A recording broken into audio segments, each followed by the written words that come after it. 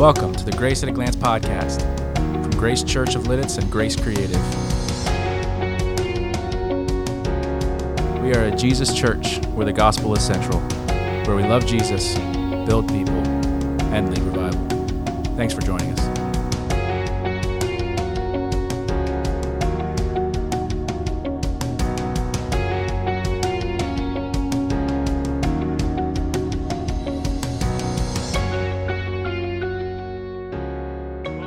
Grace Church, and good morning to all of you who are watching online. I think you all deserve an award this morning because you woke up an extra hour early to come and worship in this place. Amen?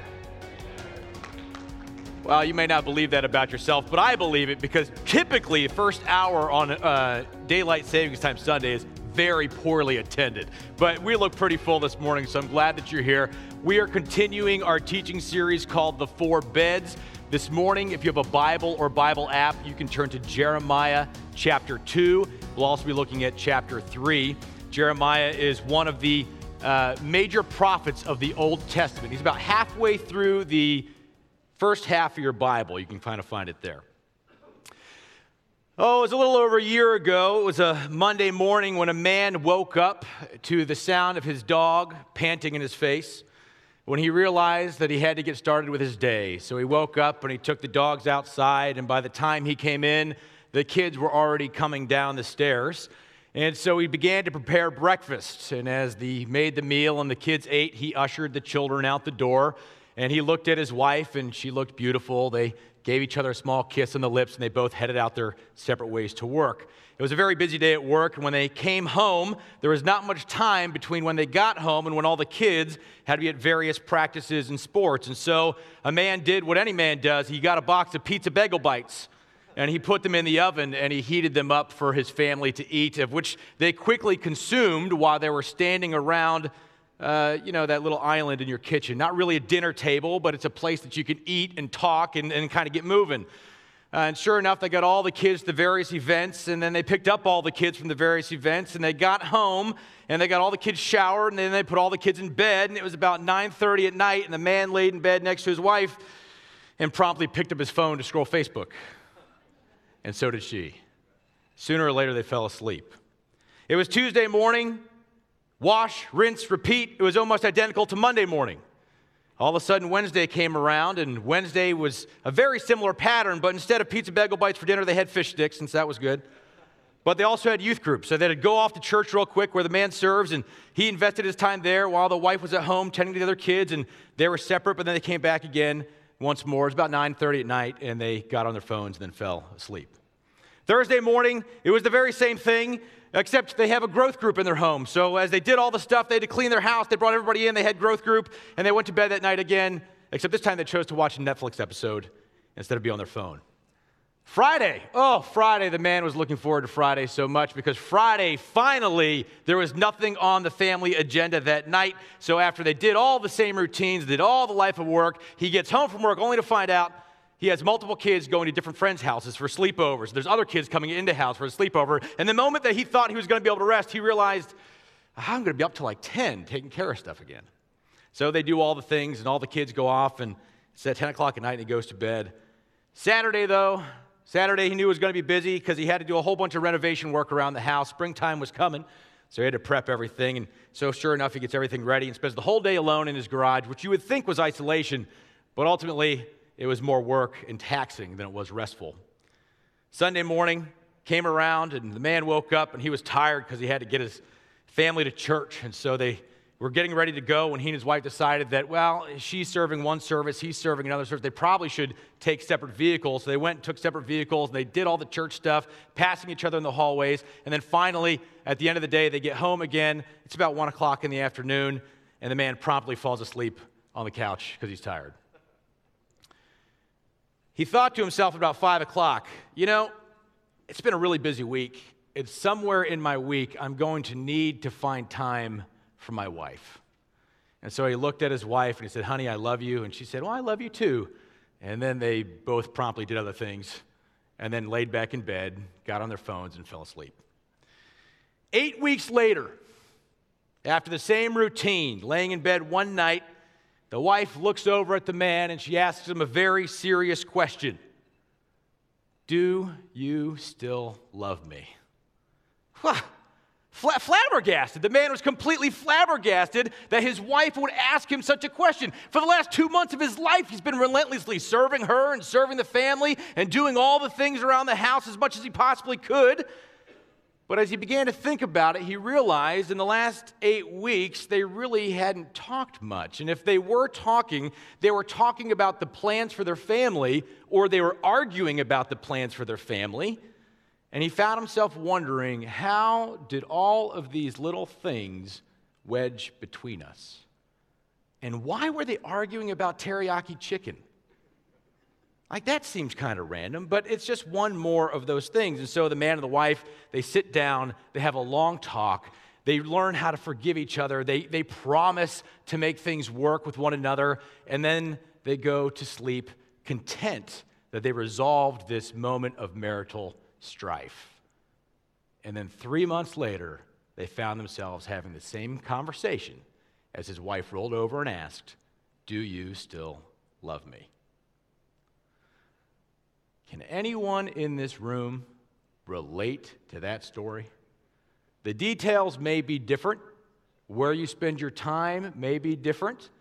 But the conversation is still the same, because what you find is that while you're together, 1,000 little things, sometimes many good things, have wedged their way between you. And now you have to find a way to claw back to each other again. So this morning, we are talking about the second bed, which is called the crib. And maybe you think we're talking about parenting this morning. We're not really talking about parenting. What we're talking about is that when you are married and you go throughout life, there's going to be a lot of good things that bring you joy, things like children that we all celebrate, but they have a way, if we're not careful, of actually driving distance, emotional distance between us and our spouse. And in Jeremiah chapter 2 and 3, what you're going to read is a conversation from God to the nation Israel with 2 accusations. The accusations outline the distance that have come between God and Israel. And at the end of that time, he actually offers them a chance to reconcile. So if you have a Bible or Bible app, Jeremiah chapter 2, I'm going to start in verse 2. This is verse 13. Don't get to that just yet. That'll come last. Thanks. These guys always jump the gun. It's good, though. You're on it. Jeremiah chapter 2, starting in verse 2. You can listen to what I'm going to read if you don't have a Bible in front of you. Ready? This is God talking to Israel. Do you remember the devotion of your youth? How as a bride you loved me and followed me through the wilderness, through a land not even sown. Israel was holy to the Lord, the first fruits of his harvest. All who devoured her were held guilty, and disaster overtook them, declares the Lord. I like how God begins this whole conversation by calling Israel his bride. That's husband and wife language. You're my bride. He goes on, starting at about verse 10. What fault did your ancestors find in me, that they strayed so far from me? They followed worthless idols and became worthless themselves. And then jumping down to verse 13, you can put that on the screen. My people have committed 2 sins. They have forsaken me, the spring of living water, and they have dug their own cisterns, broken cisterns that cannot hold water. So we see the Lord refer to Israel as his bride. Here is why. In Exodus chapters 19 through 24, the nation of Israel entered into a covenant with God. It was Moses on Mount Sinai. This is when Moses comes down with the 10 Commandments. And when Moses comes down representing as a priest who conducts the ceremony between God and the nation of Israel, all of Israel steps into this covenant relationship with God in that moment. Now, a covenant is a powerful, powerful word. It's actually used multiple times throughout the Old Testament, and if you are an astute student of Scripture, there are, I can't believe I'm blanking on this. 5. There's 5 covenants that God has made with his people all throughout Scripture. And what we see in a covenant is that it is a relationship between 2 people that is comprised of what we call binding promises. People begin to say vows and oaths, and then they mark their covenant with some kind of sign. So Exodus 19 through 24 is all the vows and oaths and promises and blessings between God and Israel. And then God, at the end of that, says, and you will have a sign, and that sign is going to be circumcision. So that is the sign of the oath and the covenant in which they entered.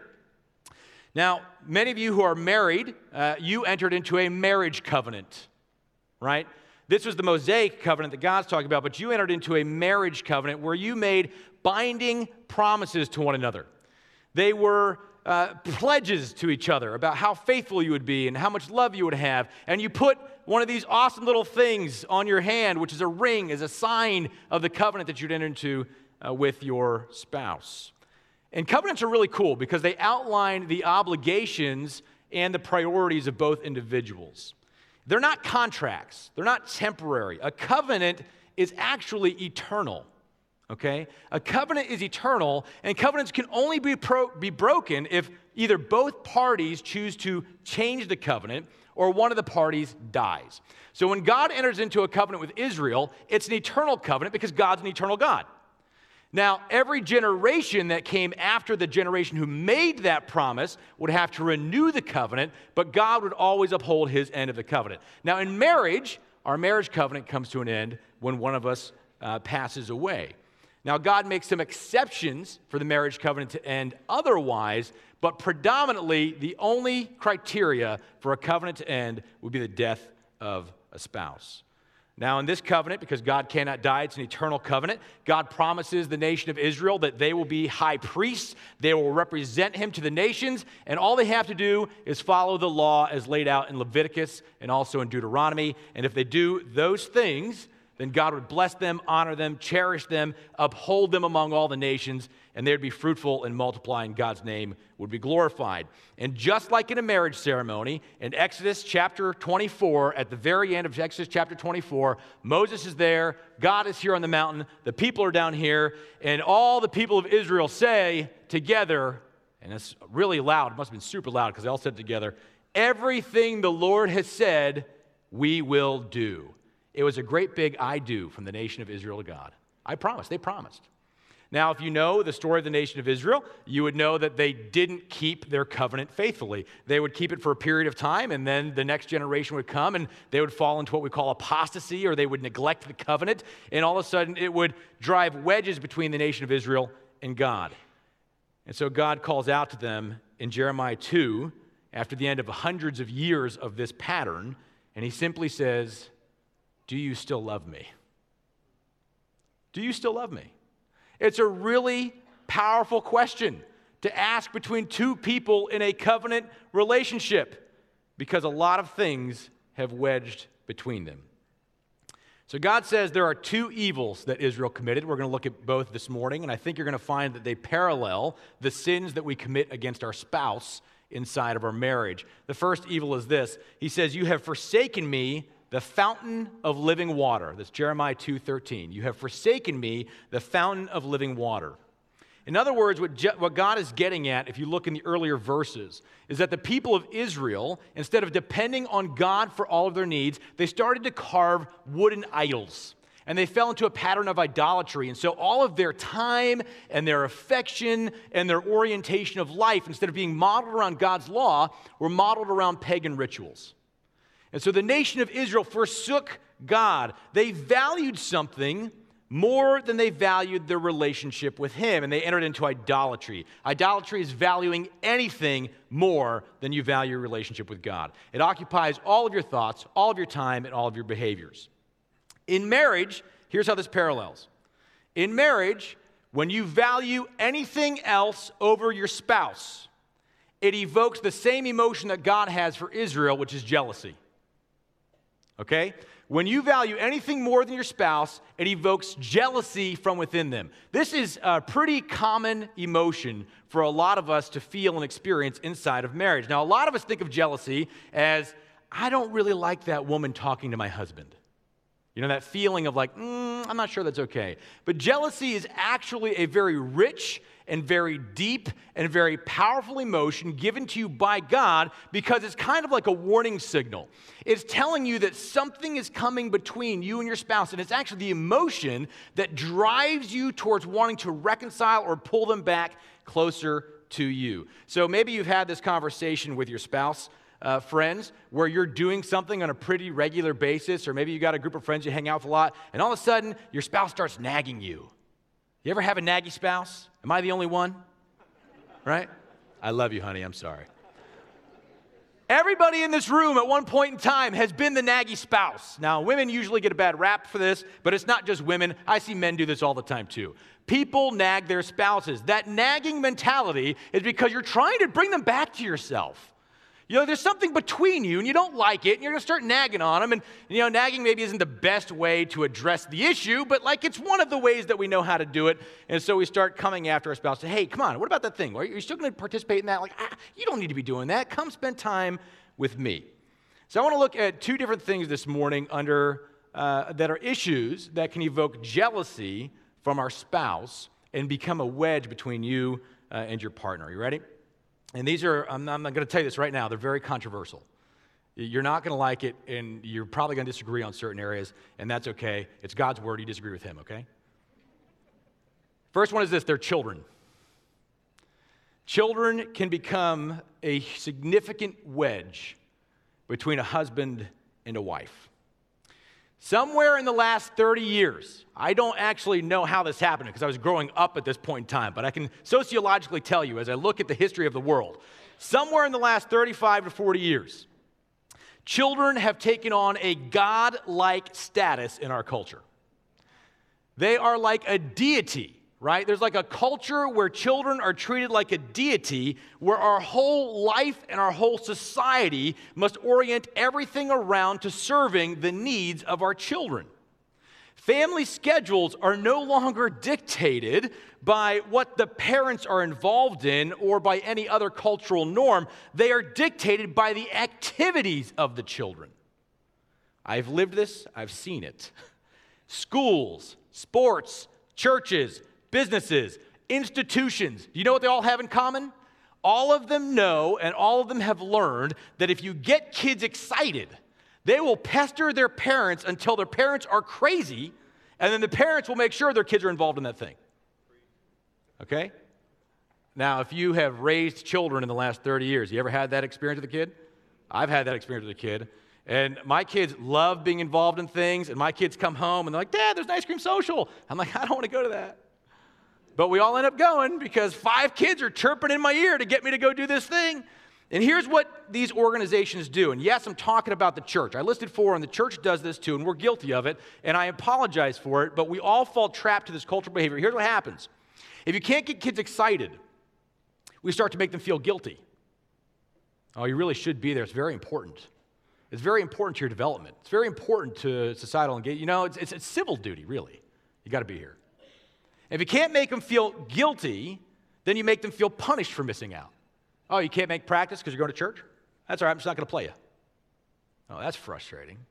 So all of a sudden, now you got to prioritize being somewhere versus somewhere else you want to be because there's a fear of punishment involved. And if you can't make a kid feel punished, you make them feel like they lost out on something incredible. Oh, whoa, wow. We all won $1 million and you didn't. You know, it's hyperbole, but that's the way kids feel. That's the way they're made to feel. And all of a sudden, we've created this new condition that's like 15 years old now with social media. It's called FOMO. Not sure if you know what FOMO is, but FOMO is what's called the fear of missing out. It's like everybody's doing something but me. I'm missing out on all the cool things. And so because kids have FOMO, parents don't want to hear about their kids' FOMO. And so all of a sudden, they try to get their kids involved in everything. And instead of committing to one thing thoroughly, they commit to 50 different things half-heartedly. Oh, I'm going to come to this, I'll come to a little bit of this, come to a little bit of this, come to a little bit of this. And people are tired as a result. They're tired. Listen to what Exodus chapter 20 says. You ready? This is a quote from God. This is in the covenant between God and Israel. Listen to what he says. Remember the Sabbath day, keeping it holy.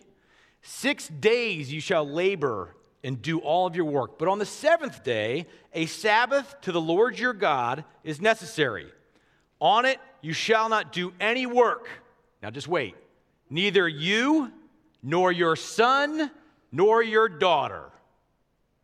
Why does he feel the need to lay out all 3 members of the family, the parents and the children? Why is that critical? because it applies to everybody. We all need rest. So I'm going to give you some biblical insight here. Ready? When your children rest, you get rest.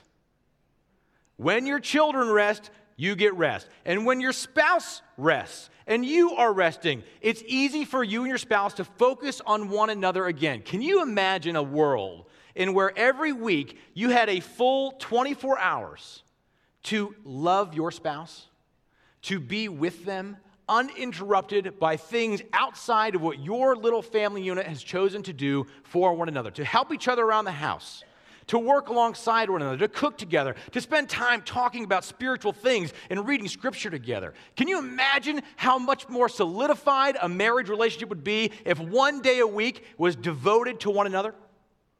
It'd be a lot healthier. And as I'm saying this, you're going, oh man, that does sound really, really good. It's because that's the way God intended it to be. That a Sabbath, while its primary purpose is to focus on God and worship Him and make it holy, if you've ever actually practiced a biblical Sabbath, it is so much about the family. Being together, spending time with each other, communicating with one another, and then bringing God into all of that as an object of your worship and praise for the gift of what He's given you. We need to create space in our life to do these things together. Now, there are literally so many things that can come between you and your spouse like a wedge, not just children, your jobs, your hobbies, even bad things. You might have addictions that can become between you. Pets can come between you. I've had that argument a lot. Their schedules, their phones. I mean, you can fill in the blank with anything. Anything that gets your time and attention and behavior more than your spouse is going to be a wedge that drives between you. And eventually that jealousy begins to be evoked, and it works. It's supposed to work in God's intent to actually drive you closer together, not drive you further apart, because jealousy is that indicator that there's something that's come between you and somebody else. Now, I have felt at times neglected by my spouse in some of these areas, and she has felt at many times neglected by me in many of these areas as well, and we always have to reevaluate our time and priorities in that space. Are we still focused on one another? Are we making time for each other on a weekly basis? All right, second thing that comes between spouses. You ready? And this is maybe harder. It's parents and in-laws. I have seen many marriages strained by well-meaning parents.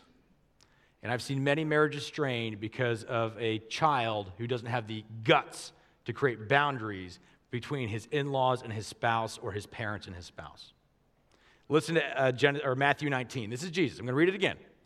Matthew 19, for this reason, a man will leave his father and mother and be united to his wife, and the two will become one flesh. So they're no longer two, but one. Therefore, what God has joined together, let no man separate.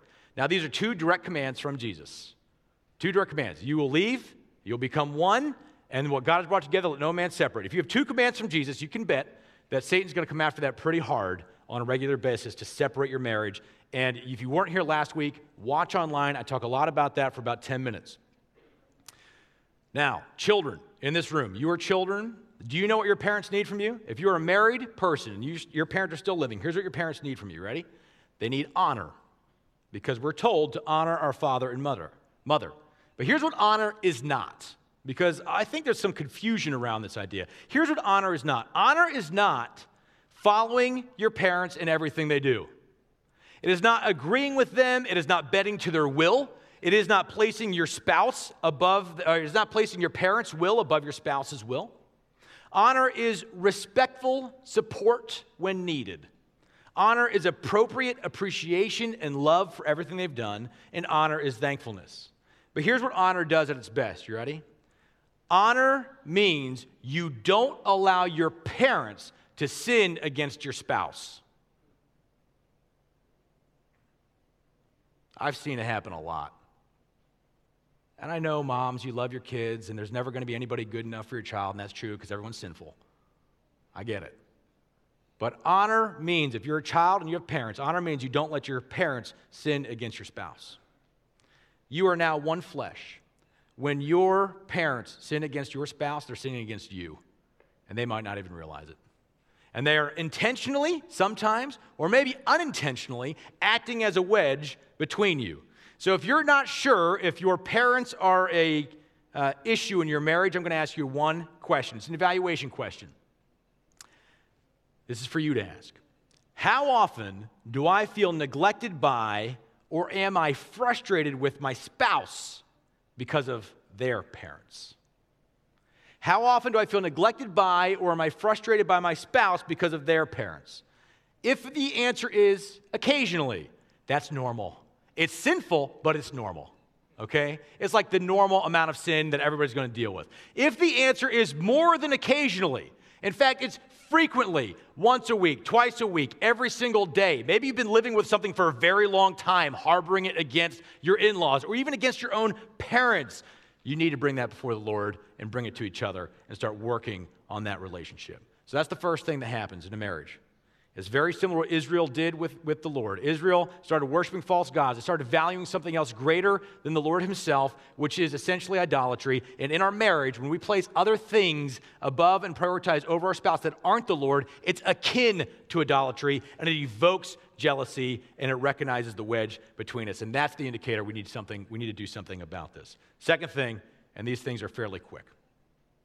Second thing that Israel did, they began to follow the practices of the nations around them. They made allegiances and alliances with the nations around them. Now, in times of turmoil, Israel, instead of looking to the covenant and depending on God, as outlined in Exodus 19 through 24, which they should have done, they abandoned the covenant and they went for easy solutions. They said, well, my neighbor Egypt, they have the Nile River, so we'll go there for water. And my neighbor Assyria, they're not having famine, they've got grain, so we'll go there for grain. And they went outside of the covenant to have their needs met. And they doubled down on their relationship with Egypt and the relationship with Syria, once again burdening the covenant they had with the Lord. And as a result of those allegiances, Israel adopted all kinds of practices, not just not dependence on God, but all kinds of practices, things like child sacrifice, things like dishonoring the poor who lived among them. All kinds of practices that dishonor God, Israel adopted as a result of their allegiance with the surrounding nations. So here's what happens in marriage, right? We have relationships with other people that are not our spouse. It's just true, we do. Some of them are friends, some of them are colleagues, whatever it is. We have relationships with people that are not our spouse, and they help us dishonor God, and as a result, they hurt our spouse. Okay, relationships that help us dishonor God hurt our spouse. It's just a reality of being inside of a relationship. So this last week, I was down in sunny Orlando, and it was beautiful and warm, and you should be jealous because it was great. I was there for a church conference of ministry leaders, and there was 12 pastors, and we were all having dinner one night, and we were staying in an Airbnb together, so we brought in a bunch of pizza, which is what pastors do. We eat pizza, okay? So there we are eating pizza, and there was like 15 pizza boxes, and there was this tiny little bowl of salad. Just a little guy, had some cherry tomatoes in it. And everybody's sort of like, why is there a salad here? Who's going to even eat the salad? Because we ate all the pizza, but the salad was still standing. When somebody piped up, well, the salad's there so that if your wife asks you what you had for dinner, you can tell her you had a salad. It's a funny joke, all right? When we were joking around, just being guys. And I don't think anybody took that serious, but it's not untrue, is it? That kind of relationship with people. There are relationships that we get into with people that are not our spouse that will lead us to dishonor God in a small way, which then creates a division between us and our spouse because we want to lie to our spouse or omit details to our spouse about things that we have been participating in. I mean, seriously, like, look at this. How many times have you seen Hollywood do that plot? That plot where a guy does something and tries to keep it from his girlfriend or his wife or whatever has been done a million times over, and what happens in the end of the movie? Oh, she always finds out. What happens in your marriage? They always find out. I don't know what makes us think we can actually keep something a secret because what's done in the darkness will be brought to the light. It's just going to happen, guys, whether it's been 35 years or 50 years. Guess what? You could even die in your sin, and if your spouse outlives you, I guarantee if they're rummaging through a box, you're going to find it somewhere. Because when you sin against your spouse with other people, whatever it is, and you begin to lie to them about these things, it creates a deep wedge that sooner or later is going to erode trust. Lies erode trust. Exodus chapter 23, in the covenant, God tells Israel, you shall not spread a false report. That's what you should not do. You should not spread false reports. Why? Because lies erode trust, and trust is a bonding agent between spouses. Trust is what makes us feel secure, right? And security is a critical emotional need that we all have inside of a marriage relationship. We don't have to worry about what our spouse is doing. Now, I want you to imagine for just a minute, if God wasn't trustworthy, you'd have no security in his promises. So if you're a follower of Jesus, and he has promised that if you believe on him, that you're forgiven for your sins, you can spend eternity with him in heaven, and that the new kingdom starts now today on earth, if God did anything to even hurt you once or lied to you once, your security in that promise would be damaged significantly.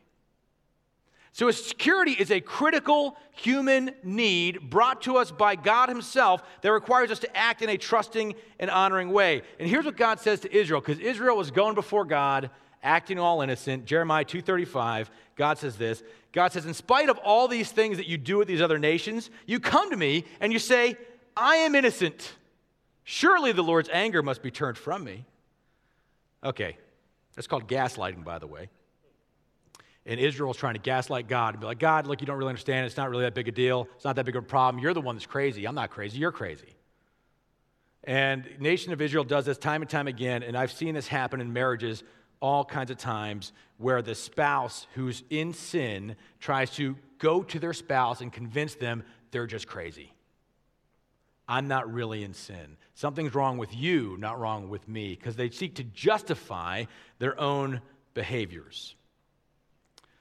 Friends, I want to let you know that these two things, the idea of forsaking God, which is idolatry, or therefore forsaking your spouse, which is akin to that, and then also dishonoring our spouse by participating in sin with friends who dishonor God and therefore hurt our spouse by creating more wedges between us. These things are primary killers of marriages. The majority of conversations that I have with couples are not because somebody went out and committed adultery.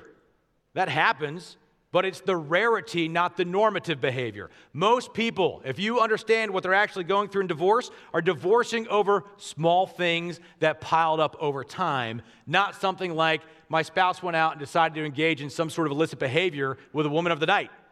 That's not what causes divorce the majority of time. It's slow ebbing and eroding because of behaviors where we start to value others more or we dishonor God and therefore hurt our spouse. And there's no reconciliation to be had between. Now, I know that there's a lot of you in this room that are probably in great and wonderful marriages, and they're just a little bit of struggle. There's some of you in this room that are in very, very difficult marriages, and I understand that even as I preach these things, it can be very triggering for some of you. And there's emotional experiences at work here that make this feel very uncomfortable for you. And I know how hard that can be, because I have been in places in my own marriage that have been very uncomfortable at times. But God has hope because God offers reconciliation. There's always reconciliation to be involved, and that's what we see in Jeremiah chapter 3, is that God always offers a way for reconciliation. God says this in Jeremiah chapter 3, you've sinned against me, you've dishonored me, you've forsaken me, but I plead to you to come back to the covenant, and if you come back, I will restore it, because covenants can always be restored. They can always be restored when we acknowledge our guilt and seek reconciliation. Covenants can always be restored when we acknowledge our guilt and seek reconciliation. Here's Jeremiah chapter 3, verse 11. You ready? This is God to Israel. Return, faithless Israel, declares the Lord. I will not look on you in anger, for I am merciful, declares the Lord. I will not be angry forever. Only acknowledge your guilt that you rebelled against the Lord your God. Just acknowledge your guilt. Acknowledge your guilt and come back to me. I'm a merciful God. I'll redeem you and I'll forgive you. God's desire is to be in a healthy covenant relationship with Israel.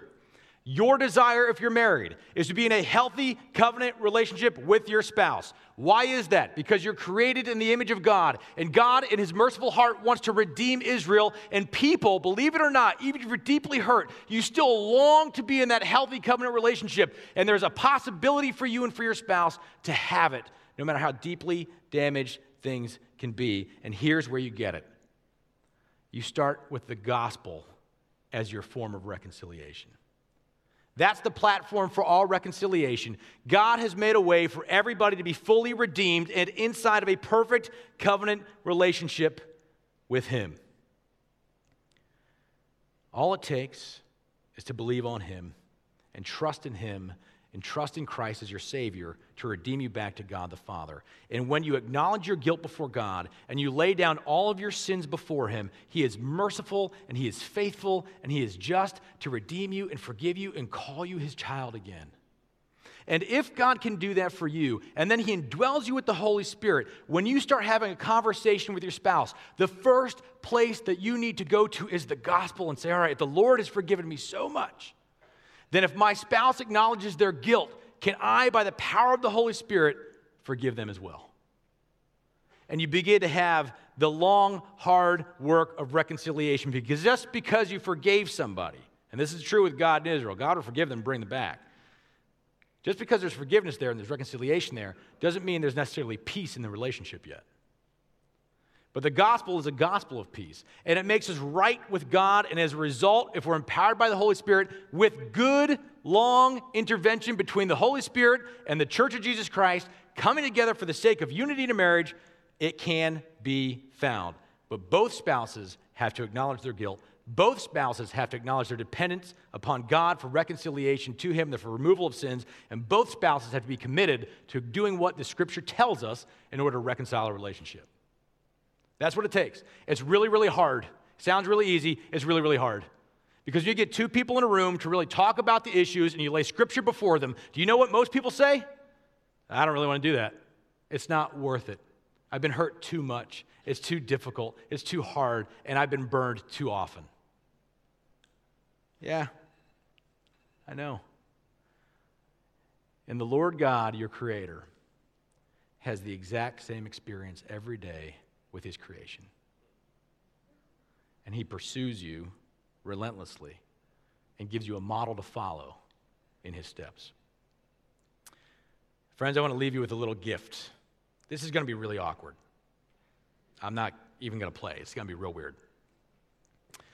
If your spouse is with you in the room and you're willing, just if you're willing, you don't have to, just if you're willing, do me a favor and just hold hands next to each other real quick, okay? If you're willing. If you're not willing, I understand. And if your spouse isn't here, that's okay. Just hold hands. It's going to get weirder. I want you to look into each other's eyes. If you're willing, okay? And I'm going to have you repeat 4 phrases to one another. Just like a marriage ceremony, I'll say this out loud, and then you'll say it to each other. Because this is the gospel. This is how it works. You ready? Repeat after me to your spouse, looking each other's eyes if you're willing. I was wrong. I am sorry. Will you forgive me? You are forgiven. That's the gospel. Father God, thank you for how much you love us. Thank you for how you bring us back into relationship with yourself. Thank you for how you relentlessly pursue us. Father, might we model that in our marriages, because there's so many good things that can drive between us. But Lord, would you let the jealousy, the holy jealousy that you've placed in our souls, bring us back to each other because we love one another, and most importantly, because we love you. We ask this in Jesus' name.